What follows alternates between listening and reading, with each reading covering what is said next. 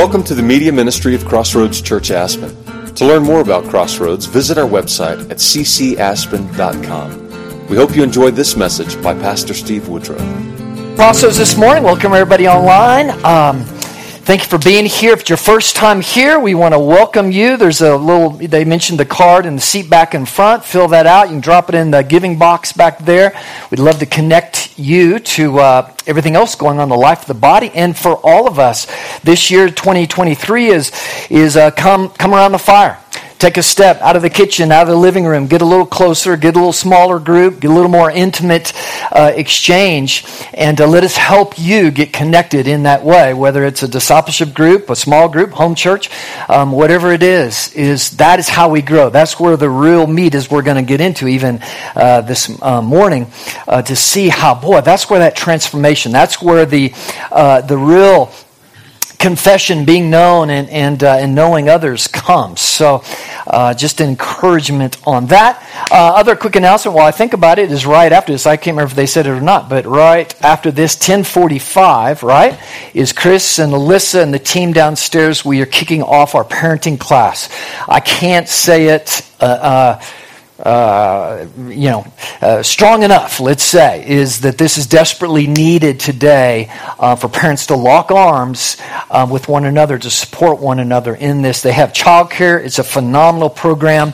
It'll begin at 10:45 downstairs. We'll break from this time, get some coffee and everything, and then parents head on downstairs. This is a wonderful thing to invite someone to that you've been engaging about parenting as well. See either Alyssa or Chris about that, but it's going to be a powerful engagement. Starts today, and please talk to them if you have any questions about that. So what we're going to do this morning, as I mentioned, we're closing this series out, and in February we're kicking off a new series, Not Just Human. And I'm excited about this. We're going to take a look at the New Testament, well, the entire Bible, but the New Testament. What does it have to say about this inner life? What does the Holy Spirit actually do when we're saved? And what is this expectation of what it means to walk with God? What is the actual practical aspects of the gospel inside our soul? That'll kick off in a couple weeks, but this morning we're going to conclude this series in 1st, 2nd, and 3rd John. And if you have your Bibles, you can turn to 3rd John this morning.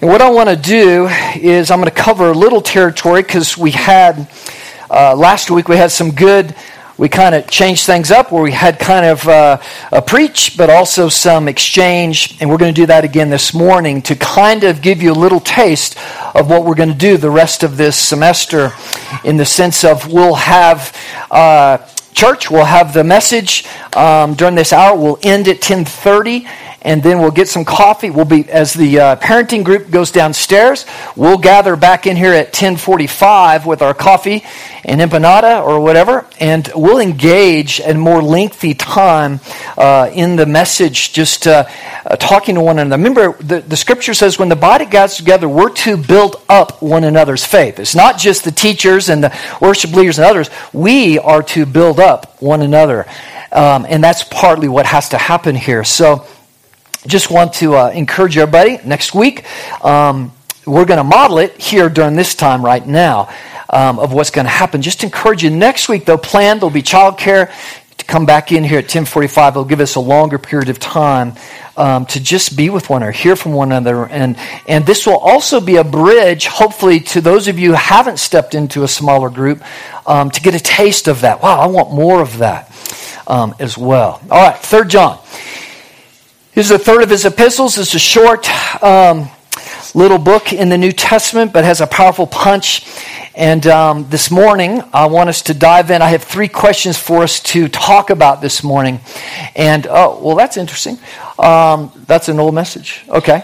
Those are the wrong slides. Derek, if you hear this, we need to load up today's slides. So let's just go backwards.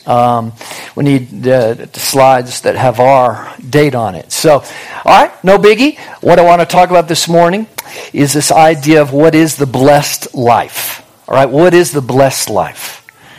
And I just want to, because, let me just say, I have to tell you, you go to the bookstore, even the Christian bookstore, and you see title after title, Your Best Life Ever, The Best Blessed Life, and all this stuff, it's a very important question.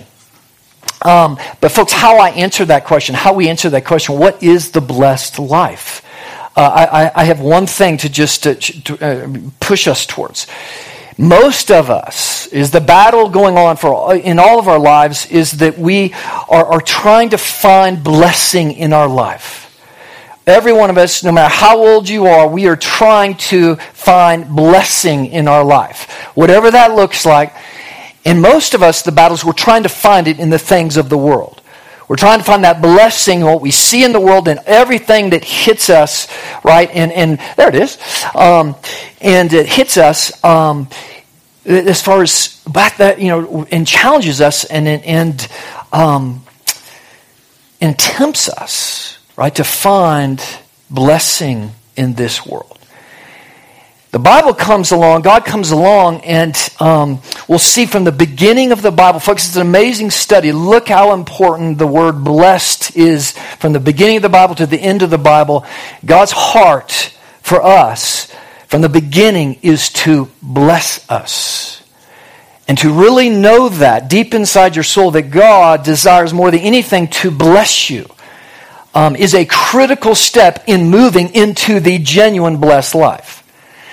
In the gospel, the sending of His Son, all these things, we see the course of history, God wooing us to Himself, because more than anything, right, and we see all these amazing promises in the New Testament, He wants to pour out good things to us.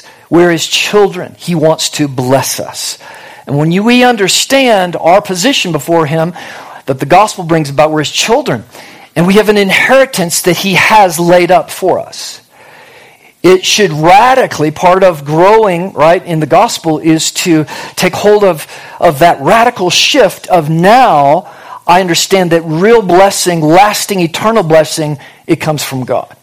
And that there's war going on inside my soul because I'm still wanting the things, find that blessing, find that affirmation, find that love, all those things in the things of the world versus God.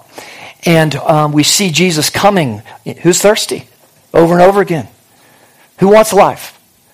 He's asking because He's trying to call out right deep inside our soul, what do I really want? And He's fine just leaving us about trying to find blessing in this world. He's fine. He'll just leave us at it. And sometimes, you know what? We'll reap some amazing blessings, some amazing things in this life, but we know ultimately they just don't satisfy. And so it begins this journey of the blessed life of, man, how do I understand that? Where's the battle? Where am I struggling on this? And remember, Jesus says to come to me. Salvation is built on this thing. Jesus says there's a requirement, right? The faith requirement is come, right? You must deny yourself. Pick up your cross and follow me. And this journey with Him is learning that battle. And we're going to get into it this morning, how difficult it is to deny myself. Because myself rages, my flesh rages, and the world fans it into flame for the things of the world and for the desires of my flesh, right, that's at odds with the things of the Spirit. And the only way that we get victory, the only way we come into freedom is what the Scripture, we sang about it. Scripture says the Spirit of the Lord is there's freedom. And that's the offering of Jesus is, do you want freedom or do you just want some blessing? And how do we come to God? Is it just with our little checklist, right? If we have to really check our heart, is it, man, what do I want? And this is why Jesus repeatedly asked that question. What do you want? What do you really want? And to follow Him, God has eternal goodness for us. And we can expect amazing blessing. But we have to understand what that looks like because, man, we are, each of us, right, in our minds, in our consciousness, we are so tainted by our own flesh and this world of the things that we desire that do not satisfy and keep us from the genuine blessed life of walking with God. So the three questions, we're going to hone in on one verse this morning. But though I'm going to, because some people have some questions, I'll deal with a few other things in this book. But here's the three questions. We're going to work through them. First one is this. What do you believe about material prosperity? Woo. Now, each one of these questions, let me just tell you, we could have a whole series on. All right? So we're just going to kind of dive in a little bit because these are critical questions that you have to answer, I have to answer before God inside my soul if I'm going to walk in the blessing of God according to His Word, right? Second one, what do I believe about sickness and health? We're going to spend some time drilling in here this morning because, man, the church, we need to recover what the Scripture says in so many ways. Finally, what do we believe about spiritual and emotional health? Boy, these are critical things. Have I really adopted what the world says about that? Or am I letting the Scripture guide me into the blessing and into freedom of what Jesus offers, okay? So let's, 3 John begins with this letter says, to the elder, to the beloved Gaius, whom I love in truth. This is John, the Apostle John. And this was a dear friend of his who most likely oversaw one of the many churches that John is writing to in modern-day Turkey, Asia, back in this time, Asia Minor. Beloved, I pray, I don't wish, this is critical, I pray that all may go well with you. That word technically means that you may prosper. And that you may be in good health as it goes well with your soul. For I rejoiced greatly when the brothers came and they testified to your truth, as indeed you are walking in the truth. I have no greater joy than to hear that my children are walking in the truth. All right, the Word of God. I want to hone in on verse 2. That's the 3 questions, right? And this is this incredible prayer that John gives to his beloved. He says, beloved, I pray you may prosper. I'm praying that you may prosper. Right? In all, that everything in your life, brother, would be going well. Brother, I pray that you would be in good health, as it is going well with your soul. In other words, everything's on the foundation of, is your soul right with God? And folks, and what John is saying is his hope, his prayer is that on top of that, may you be blessed. May you be blessed in the Lord in all of these areas. Now, I know if somebody is astute out there or they're watching, they're going to know this verse has been radically misused in our culture today. This is one of the key verses. The health, wealth, prosperity gospel is taken, harnessed, and has sold a bag of lies and misdirected people around, large groups of people around the world, misdirected them towards setting their eyes on the Lamborghini rather than on God Himself and the fullness of what blessing and prosperity is all about. I'm not going to take time to criticize that. If we are anywhere in the Bible at all, you can see right through that superficial, worldly harnessing and abusing false teaching of the gospel. But, I want to say a big but here is, unfortunately, a lot of the church has recoiled so far from speaking against that we've gone way over to the other side where it's just suffer, right? And that there is no sense of God's goodness and expectation in these 3 areas as John just prayed. And so where do we come? Well, how do we lay hold of this, right, in the Scripture? How do I understand these things? And the first question is, what do we believe about prosperity? Material prosperity. Now, this is a huge question. And let me just say, and I'm just going to just kind of skim the surface here this morning for us as we dive in and have a little discussion around this. But this idea of a blessed life, where is the place in the New Testament that word is just over and over again primarily used? It's the Sermon on the Mount, right? Jesus' main sermon. And Jesus gave that sermon to give the kingdom perspective of who really is blessed. Now I'll refer you to Psalm 1. Right? And Psalm 1 is wonderful. Right? Blessed is the man, right, who does not walk in the way of sinners, stand in the seat of the wicked, and I forgot the other one. But his delight is in the law of the Lord. And he'll be like a tree planted by streams of living water, and he will bear fruit in his season. And whatever he does, he will prosper. Do you believe that God desires you to prosper? When you go about your homemaking, when you go about your work, your vocation, do you believe God is with you, that your work is important to Him, and do you believe that He desires you to prosper in that? Yes. And let me just say this, to do a slacker job, to be lazy about your work, right, is to not only be a terrible witness, but you're eroding any ability of God to bring a blessing into your arena. And for too long, believers have had a bad rap because how we approach work, right, is very nonchalant, right? And I don't know how, and this is just wisdom. You can go to the book of Proverbs or anything else. Today, entitlement has snuck into the church. This idea of I deserve a handout. I deserve the blessings of God. And that is just not true. We don't deserve a thing from God. That's at the core of the gospel. It comes by grace. And that there is responsibility. You can read from beginning to end is that God expects us to be responsible. Not like the ant, right, in the book of Proverbs. Not the sluggard. The sluggard will move into poverty. The ant who is faithful with expectation, and whatever we have, be faithful in a little, and God will bring prosperity. And there's just promise after promise here, right? But at the same time, we can't go to that side of just promise God blessings, pour out the blessings, without being faithful with what we have, right? And this is where we hold each other accountable, right, to what we're doing, right, in our lives, and not enabling others to continue in bad habits that are not going to gain, right, God's prosperity.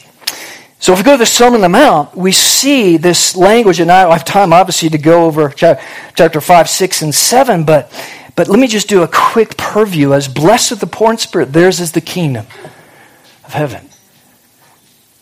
Now, when it comes to material prosperity, in other words, in the kingdom, right here, Jesus out of the chute says, and we see this over and over again, he says in chapter 6, you can't serve God and mammon. You can't serve God and money. And real quick, I have to understand, right, in my own soul, my serving, my decisions in my vocation, my decisions with my time, my investments, everything else. Man, because that money, it wants to grab a hold of you. And just because I've have a windfall of blessing, it does not mean that's a blessing. Actually, for many people, a windfall of financial blessing reaps all kind of havoc. Just study the people who win the lottery. Has it gone well for one of them? It's destroyed their life. In their family life. And so we have to understand wealth always has, because it's the power of the world, and we have to steward it carefully. And it doesn't come as a blessing, we have to steward it as a blessing. Right? Does that make sense? In other words, I have to see this, not in negative things like, Lord, this is amazing, and always with a thankful heart, and always with a sense of, blessed are the poor in spirit, theirs the kingdom of heaven. In other words, is my mind ultimately set, right? And he goes in chapter 6, and he says, do not lay up for yourselves treasures on earth, where they can rot and rust. In other words, and he goes on to say, your treasure is where your heart is. You cannot serve God and money. Wow. And folks, that takes deep diving into each other's lives to know, man, am I doing this? Right? Or is my mind set on the things above, ultimately? And do I rejoice in the blessings that I have in it? Do I rejoice in the prosperity that God's given me and the blessing? And do I lift it back up to Him, right, as Lord, thank you. Let me steward this well. May it not, right, move my heart, right, away from you. Now, is there physical blessing in the Sermon on the Mount? It's all over the place, folks. How about this amazing passage? If you then, this is chapter 7, verse 11, if you then who are evil know how to give good gifts, material gifts to your children, right? In other words, above this, he said, if your son asks for a fish, you're not going to give him a snake. If he asks for an egg, you're not going to give him yeah. But you being evil, God says this, listen to this promise, give good gifts to your children, material gifts. How much more will your Father who's in heaven give good things to those who ask Him? Wow. Now we have to balance that with all of Scripture. Now the Luke version of this, right, does a whole spin on that, right, and says that how much more will he give the Holy Spirit to those who ask him? Why? To check myself. Do I want that thing more than I want him and his presence? Always I have to check. Where's my attention? Where's my heart? And anything that I put out there, folks, is a danger. It's a danger. Because a thing can be an idol if it takes me away. If my focus, time, energy, focus gets put on that thing rather than on the kingdom of God, guess what? I end up serving it. And the Bible calls that an idol, right? And so all here is this faith balance of always checking my heart, right? And this is why we have to gather, right, with one another. So I don't want to say too much more. He ends his Sermon on the Mount with this story of anyone who builds his life on the Word of God will be like a person who's built on rock. The storms will come, right? And they're going to shake that house, financial problem, whatever it is, right? But when the foundation is faith and it's the promises in the Word of God, he's going to stand. She's going to stand. And it's a place of prosperity. And so I think that we have to ask ourselves, man, what's my foundation? What is my treasure really ultimately in this? All right, I want us to get to the next two, but I just want to open this up real quick for any questions. And I just scratching the surface because mainly I want to just give you the question to bat around, right, with others. Because I have to know the gospel. I have to put the gospel over this idea, right? The Lord has saved me, right? He's redeemed me. He's put His Spirit, His presence upon me, and has invited me into, right, an eternal life where He promises He's preparing a place for me. He promises me all kinds of reward depending upon how I'm going to be steward this life now, according to that free grace, that grace that He's poured out on me here. And so the gospel should radically transform, right, material prosperity, how I view things. And it begins with giving. Am I honoring the Lord with first fruits? We see this principle all through the Scripture. It begins there. Do I honor Him? Right? All right. Questions on material prosperity, and we're going to move on to sickness and health. Any comments or anything? We got one right here. Question? Or come? Right here? Yeah? Yeah, just speak. You can just speak to it. Yeah.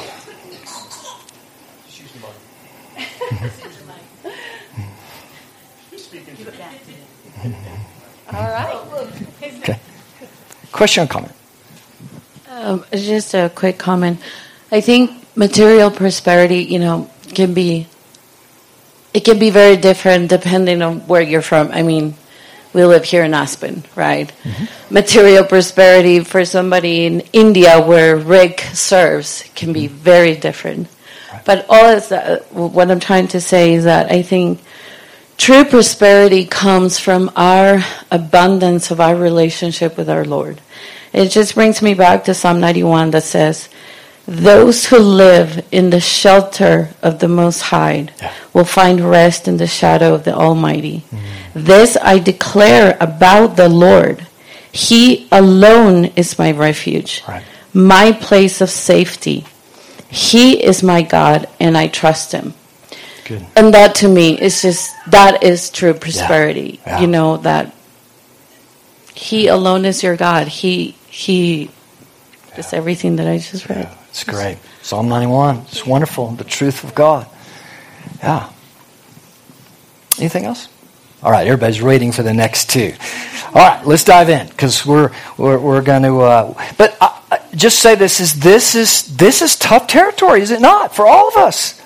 And by the way, we're all prosperous. By the way, material. So, we got one back here. By the way, we'll take one. Back in the back corner.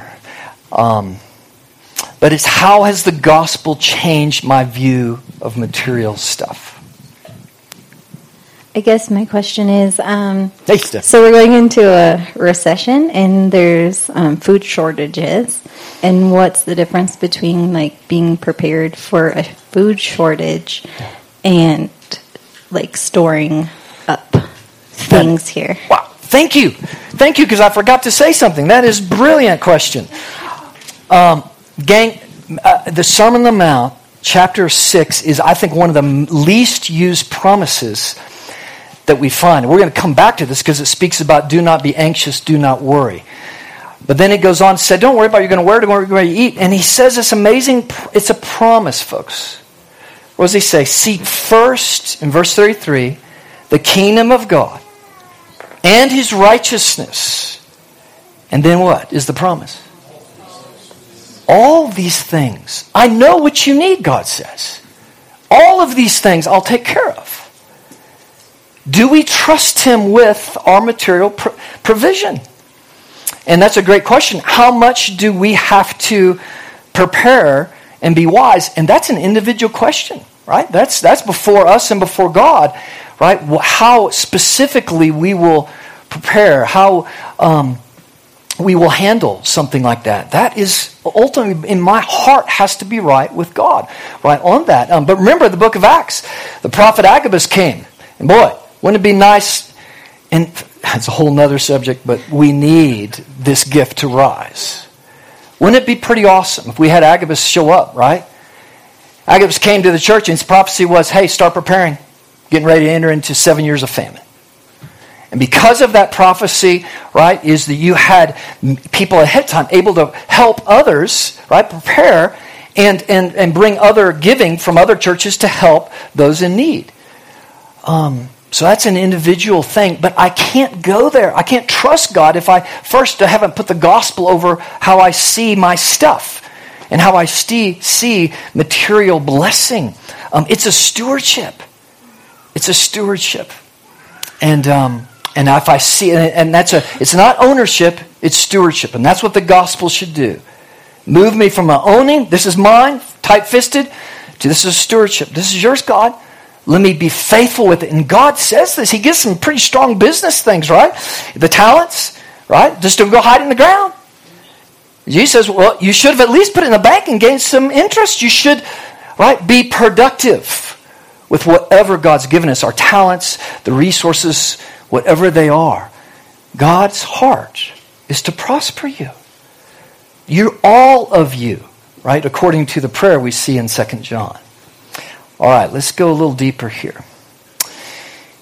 And he says, I pray, guys, that not only that you would prosper, but you'd be in good health. I pray that you'd be in good health. What do you believe about sickness and health?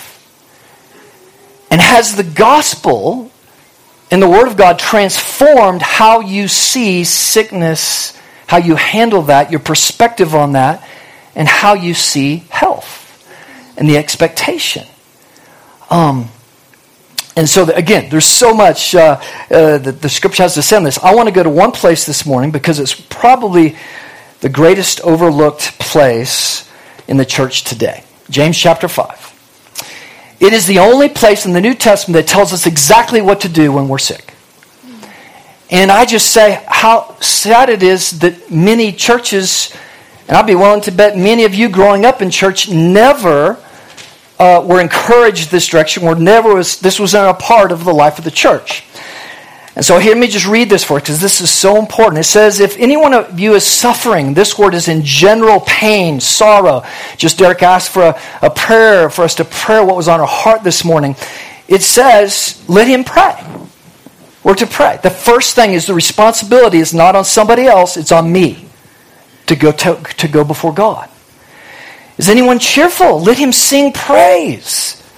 And when we're gathered together, we should be doing both. Mourn with those who mourn, right? Rejoice with those who rejoice. Verse 14. Is anyone among you sick? Now, James is writing to the church. Let him call for the elders of the church and let them pray over him, anointing him with oil in the name of the Lord. And the prayer of faith will save the one who is sick, and the Lord will raise him up. And if he's committed sins, he will be forgiven. Therefore, confess your sins to one another. Pray for one another that you may be healed. The prayer of a righteous person has great power as it is working. Wow. There was no kind of ifs there. Talk about some promises, right? Now here, gang, here's where we have a problem. Number one is it says, if anybody's sick, let him call the elders. Now this isn't any sickness. This clearly, James is speaking about something that it says call the elders. In other words, that person can't get out of bed. This is most likely someone who's had other people praying and has come to a desperate place. Also, we note down further, it says, confess your sins to one another, pray for one another that you may be healed. In other words, this should be going on regularly and intimate. This is why we have this year come around the fire.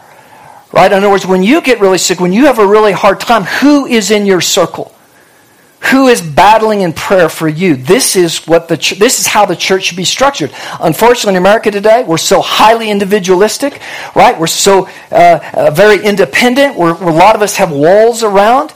But what James makes, as well as we see Jesus many other times, there's an intimate connection, listen carefully to me, between my sin and my sickness. There's an intimate connection. Why did Jesus say that God is Lord and the power? Hey, your sins are forgiven. And everyone's like, who can do that? He says, so you know the Son of Man can forgive sins. Get up, rise, and walk. Take your pallet with you. There's this intimate connection. Why did he tell the pool of Bethesda, the one man in the hospital that he went to, that he talked to, and he'd been there for 30-something years. He healed him. He got up, right, and was healed. Later on, Jesus found him. What did Jesus say to him? Go and sin no more, that nothing worse may happen to you. Now, folks, I'm just going to say, where's the gospel? Where's your understanding? Is the Bible informing our understanding of sickness, health, and what's my first response when I get sick, physically sick? What do I do? And what we see in Hebrews chapter 12 is the Lord loves us, so he disciplines us. And he will allow sickness to wake us up and show us how weak we are. And to wake us up in a sense of dependence, right, on him. Do you know 1 Corinthians 11, and folks, let me just say, this table is sacred. The communion table is for those who know Jesus and have committed their life to him. 1 Corinthians 11, right, Paul says, some among you are sick, some of you have died because you have not taken the gospel's seriousness in your heart.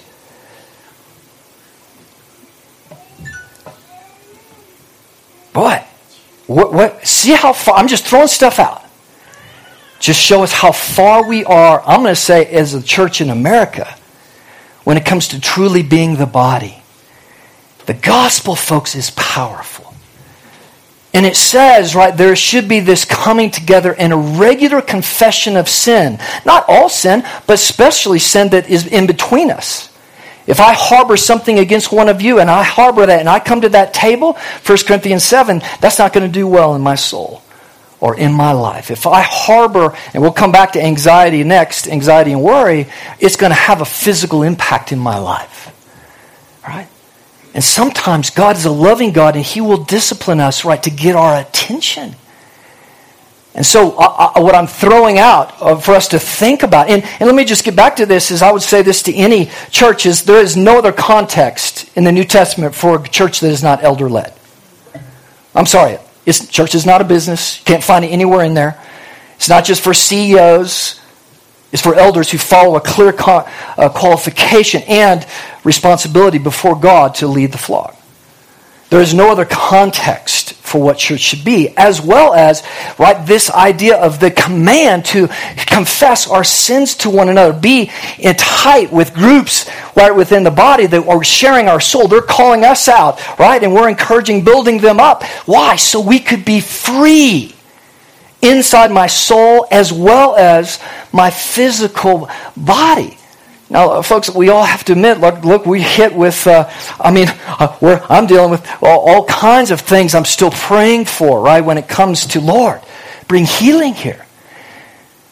But what I want to throw up to the top of the pile is the first thing the Scripture tells us we should do. The first thing, if I'm a follower of Jesus, if I get sick, feel like I'm getting sick, the first thing I should do is go to the great physician. And my first question I should take before the Lord is, Lord, is this sickness, is this issue a result of my sin? Lord, convict me. Is there somebody I'm holding bitterness will rot your bones, folks, and rob your soul. Unforgiveness will rob your soul if the gospel doesn't cover it.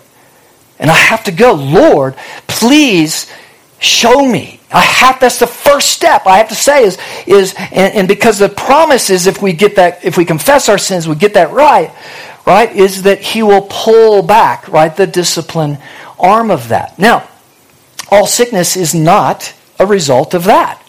But that's where I start as a child of God. Okay, Lord, I'm right with you. And now I need to move forward to the next phase. Okay, now let me call in the prayer warriors. Let me go into my group. Make sure that I'm right and confessed up.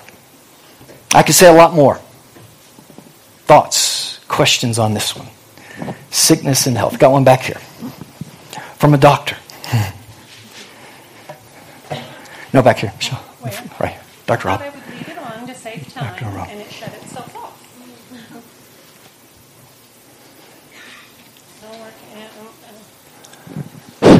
There it is. Okay, hi. Steve, in light of these comments, how do we look at infantile or toddler illness and sickness? How do we make sense of that? Oh, boy. See, we've got all kinds of... So, let me go to John 9. And folks, let me say, this is where we have to wrestle this out with the gospel. Right? They came to this... remember the young man that was born blind? And the disciples asked, Jesus, did he sin or did his parents sin? In other words, what we see in the Old Testament, the sins of the father can be the consequences of our sin can be passed on down. And we just see that as a fact, right? And so Jesus in this situation said, no, it wasn't that, right? This is for the glory of God. And He healed him, right? And so how do we do with an infant? We do with an infant with how the gospel does. That infant is born into this world with a soul that is separated from God and needs desperately, the grace of God in their life. And it's innocent, in the sense it itself hasn't, done anything. And so there's so much I can say here, but except to say part of the gospel when we're saved is getting free from my past. The promise of the gospel is it sets me free from the past. And if I have things that are coming down in my family line, is that those can be broken off. That's the power of the gospel. Lord, I pray against that. If it's a disease, I pray against that. And we can circle up a house, expect God's divine protection over our family, and break off those things in faith, coming down to our children, and pray for health, over our children. Now, I know that probably opened a big can of worms, but folks, lay hold of the promises the gospel has for the generations. And that's getting free from the past, not wallowing in it. It's taking the gospel powerfully and covering those consequences, so that they will not, the chain will be broken, so that the path forward into our children is one of blessing, And this is by faith. One back here in the back.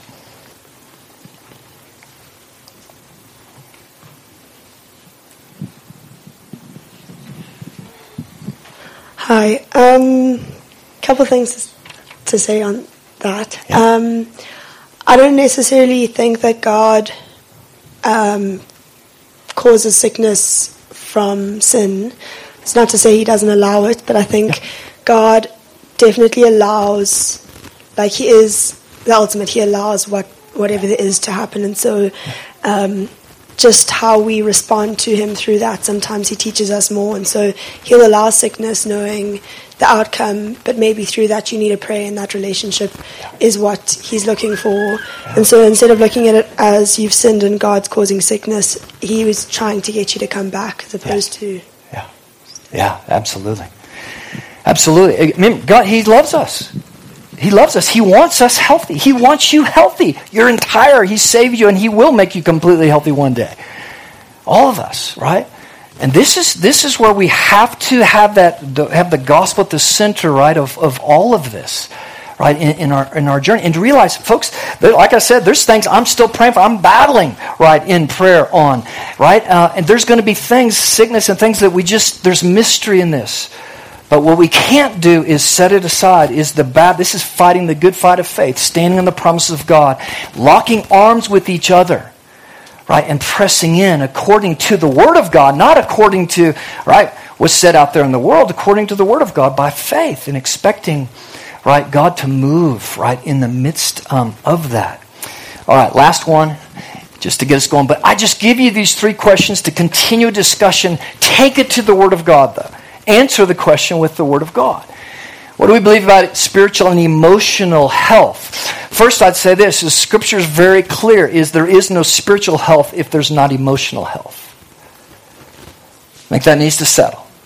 There is no spiritual health if there's not emotional health. These go hand in hand. The fruit of the Spirit, 2 Timothy 1:7, I've not given you a spirit of fear, timid, but of power, love, a sound mind, is what God says. It's available there. There isn't spiritual health unless there's emotional health. Those go hand in hand. This is what the gospel does, come to make us whole and make us healthy, right, from the inside out. My soul, my mind, my body, my emotion, right, every bit of who I am, right? And therefore, we all, folks, every one of us wrestle with emotional issues. It's part of life, right? And the question of the gospel comes to, do you want freedom? Do you want freedom into the fruit of the Spirit? It's a radically different thing than what the world offers as far as freedom. And I'd say this, is anything that you venture into that tries to get you to do it by yourself, right?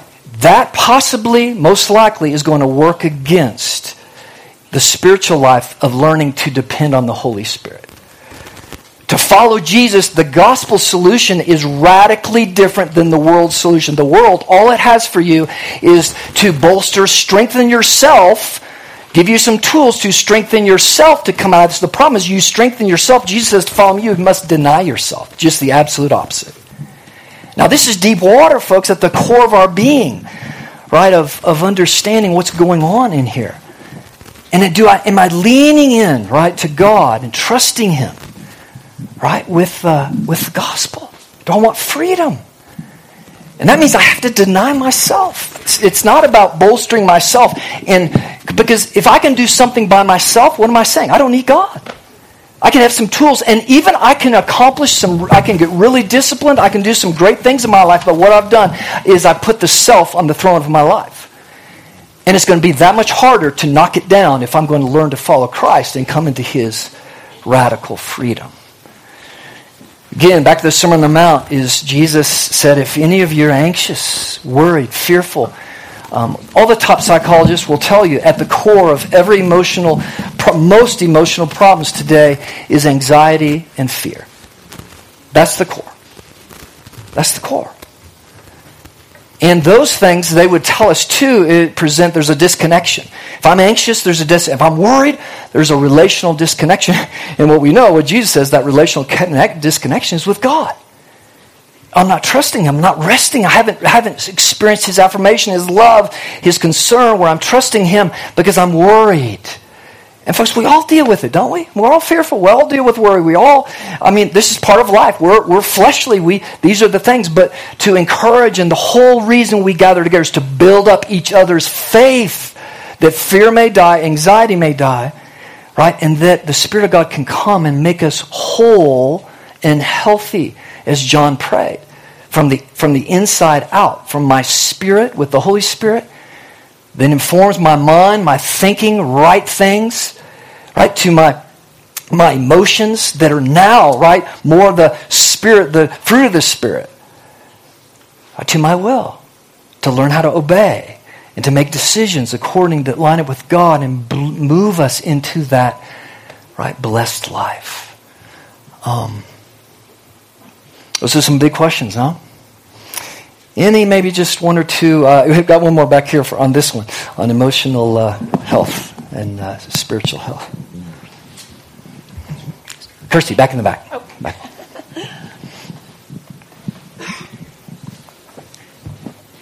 Hi, me again.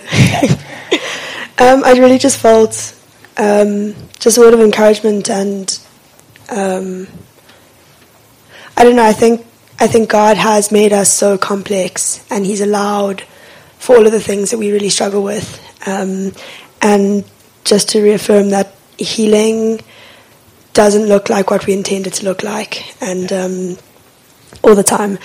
And just a short testimony, we were praying for someone who was paralyzed from the waist down, and a group of us were all praying that he could stand and walk, and by the end of it, although he did gain feeling back from his waist down, at the end of it he said, I wasn't meant to stand, my healing was supposed to be in my heart. And so when we pray over people, we need to lower our own expectations, and we can't know what God's plan is for healing for us, and sometimes it's a lot deeper. And so also just to say that I don't think if you are struggling with emotional or spiritual or mental health that you aren't aligned with God, or you don't that you don't have enough faith. It's maybe He's trying to show you something through that. Absolutely. Which is maybe you need to ask a question one further. Yeah, it's a great. Look at all the prophets. They were Jeremiah's a pretty depressed guy, right? Is that they dealt with some serious, right? In this life, we deal with emotional. The issue, though, is health. Is my foundation. Just like the psalmist. Psalmist prays, Lord, my soul. But he comes back to my foundation, my strength, right, is on the Word of God, and the merging, right, of those together. And I think just a couple of things she said I think that are real important with Scriptures is people go to Paul's thorn, right? And he was given this affliction. And I think, folks, what's so important, right, is to pray. Like this young man who says he wasn't meant to. In other words, if God tells you that He's given this, like Paul, clearly, He's given this sickness that he might be stronger through that sickness, well, then we don't pray, right? Then that's from God. But in my experience, there's very few, that was Paul because of his great revelation, there's very few that have heard God say, this is for you and it's for your better. And until then we keep pressing in, right? And struggling, right? Laying hold of, right, the promises of God. And this is where we lock arms with each other, right? And realize, man, there's mystery in this whole thing. But what we can't doubt is that God has health. His heart for you is that you would prosper. He wants to use you in great ways. His heart for you, right, is that you would be healthy. His expectation for you is that you would be emotionally and spiritually healthy, right, and mature. I know and we that's have at where we're least to two encourage more. each other. Do we keep going, or do we just invite everybody back here? Yeah, we'll close this because they got the parenting thing down there. One more. We'll take one more. Okay.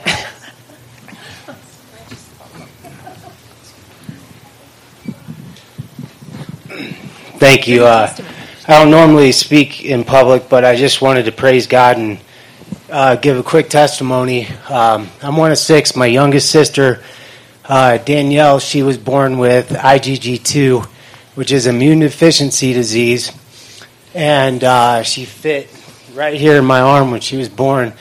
She grew up with getting sick, every single thing you could think of. She was outcast by her friends and never given any hope. Our family endured a lot, and I just want to let you know what the Lord has done for her today. The hospital that saved her life was Children's Hospital in St. Louis. Not only did He save her life through, at first through monthly blood transfusions, just constantly at the hospital, constantly at the emergency rooms. Not only did Children's Hospital pay for her entire schooling through WashU, she became the head neonatal nurse of the hospital that saved her life. Yeah, that's awesome. Not only that, but during this time, she was never going to have kids. She would never grow out of this disease, nothing. 2 years ago, she had her first son, Bennett. 8 months ago, she had her second son, Hudson.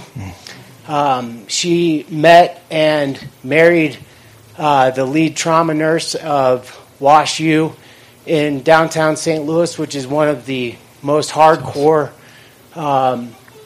emergency hospitals that deal with stabbings, shootings, all kinds of just craziness. They were married here in Colorado, eloped.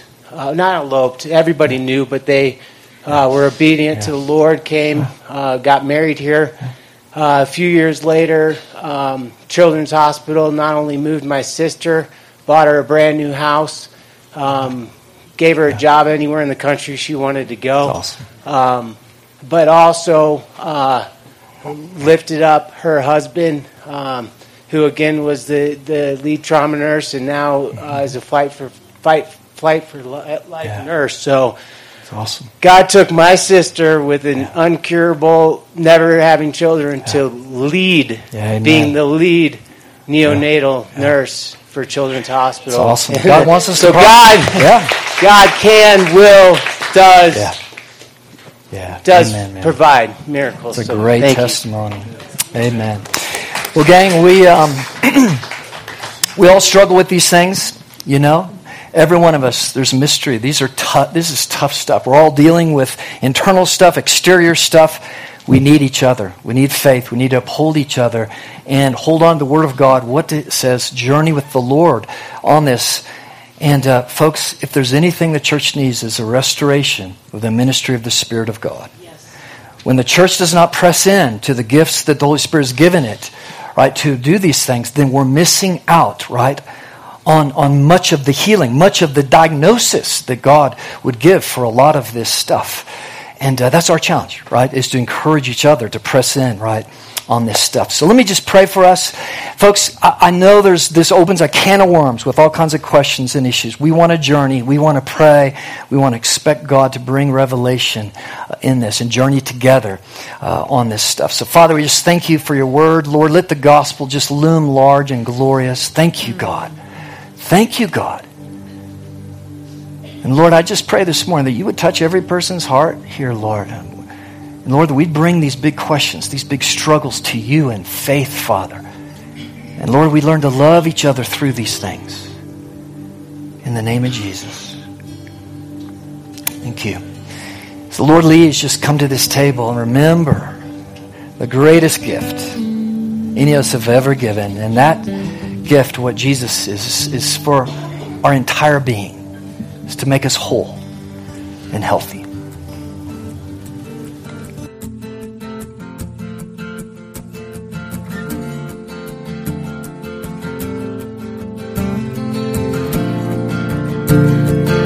Thank you for listening to this message. To hear other messages or learn more about Crossroads Church, visit our website at ccaspen.com.